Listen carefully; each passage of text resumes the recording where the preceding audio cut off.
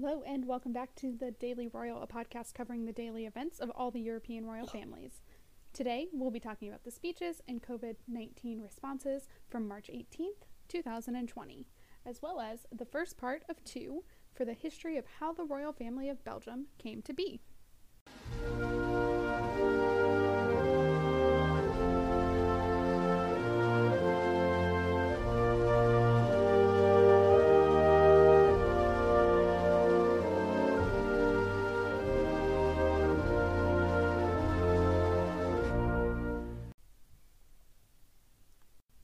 Starting out with the British royal family, we had a surprise video from the Duke of Cambridge that was part of the launch of a fundraising appeal for the National Emergency Trust, which is something that was created last year so that people of the United Kingdom can donate and help their fellow countrymen whenever a disaster or something happens.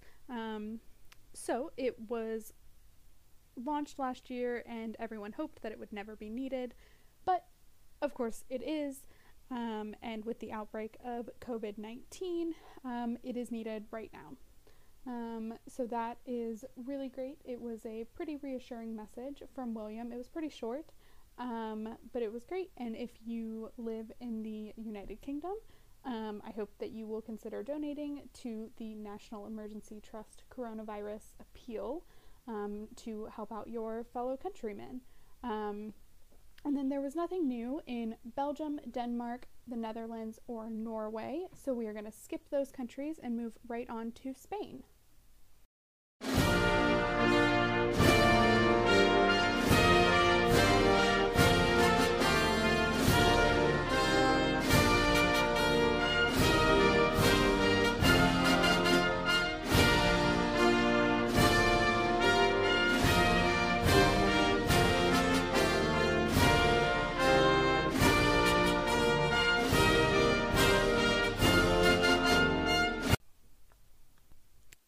Spain, King Felipe started his day, actually it was this afternoon, by chairing a meeting with the President of Spain and the whole entire coronavirus technical management committee, which includes the Ministers of Defense, Health, and others, where they reviewed the latest information on the pandemic and the steps that are being taken during Spain's state of emergency.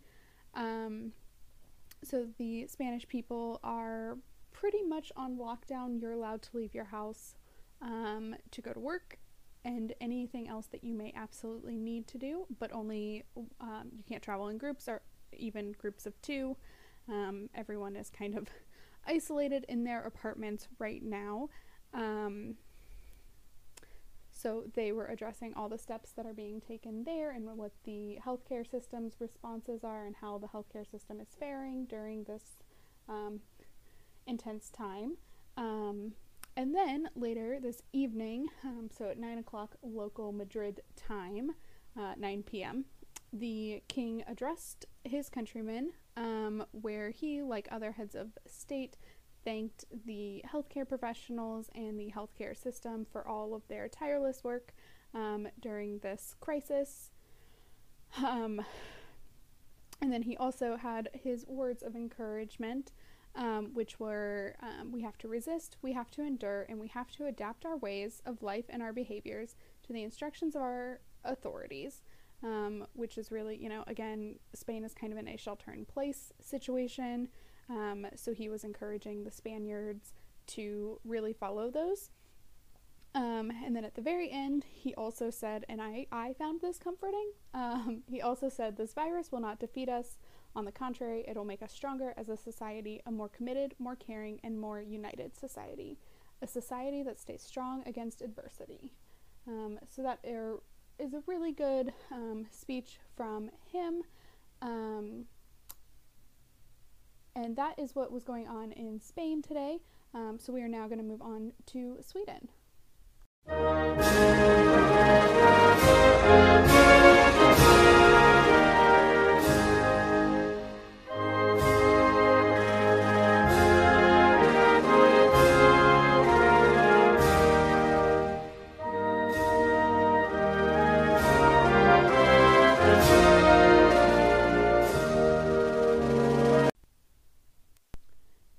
Sweden, this morning, King Carl Gustaf presided over an extra Council of State meeting that was focused solely on the spread of coronavirus in Sweden.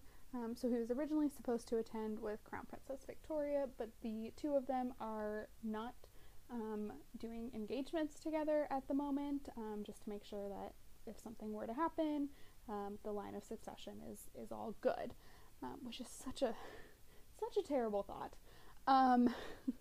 But that's where that is. So he started by giving his speech. It was like 2 minutes, 3 minutes, where he, like everybody else, talked about the importance of sticking with the challenging directions that governments are giving, and just making sure that this stops spreading. And then he also talked about how, while this is a serious moment, he is able to find hope in the collectiveness of the Swedish people. So a very similar message from the King of Sweden and the King of Spain on how their countrymen are coming together during this really strange time, and also just like good words of encouragement for like, yeah, this is terrible, but like do what you need to do to make sure that this doesn't spread and we can all kind of resume normal life, hopefully, eventually, unsure of when.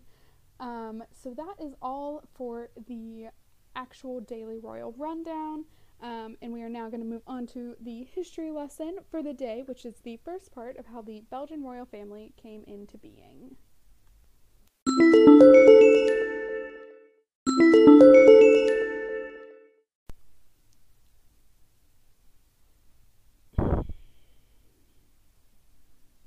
American rebels poured tea into a harbor.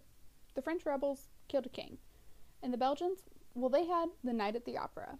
These are all the moments in which the cause becomes bigger than a few rebels here and there, and this is what starts a revolution. Belgium was a part of the United Kingdom of the Netherlands, but the northern and southern parts of the kingdom were becoming very, very different. The north had been reformed to Dutch Protestantism, while the south stayed Catholic.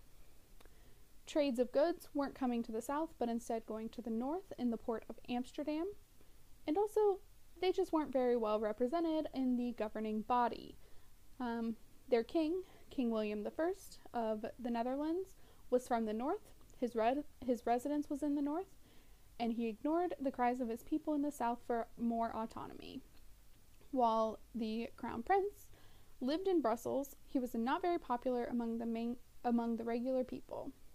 And then finally, when a linguistic reform was put into place for the national language to become Dutch, the French-speaking upper and middle class of the South were not pleased. And so, on the 25th of August of 1830 was a night at the opera, where people were catching the opera Mute Girl of Portici, and the second act has a song all about nationalism called Love of the Fatherland.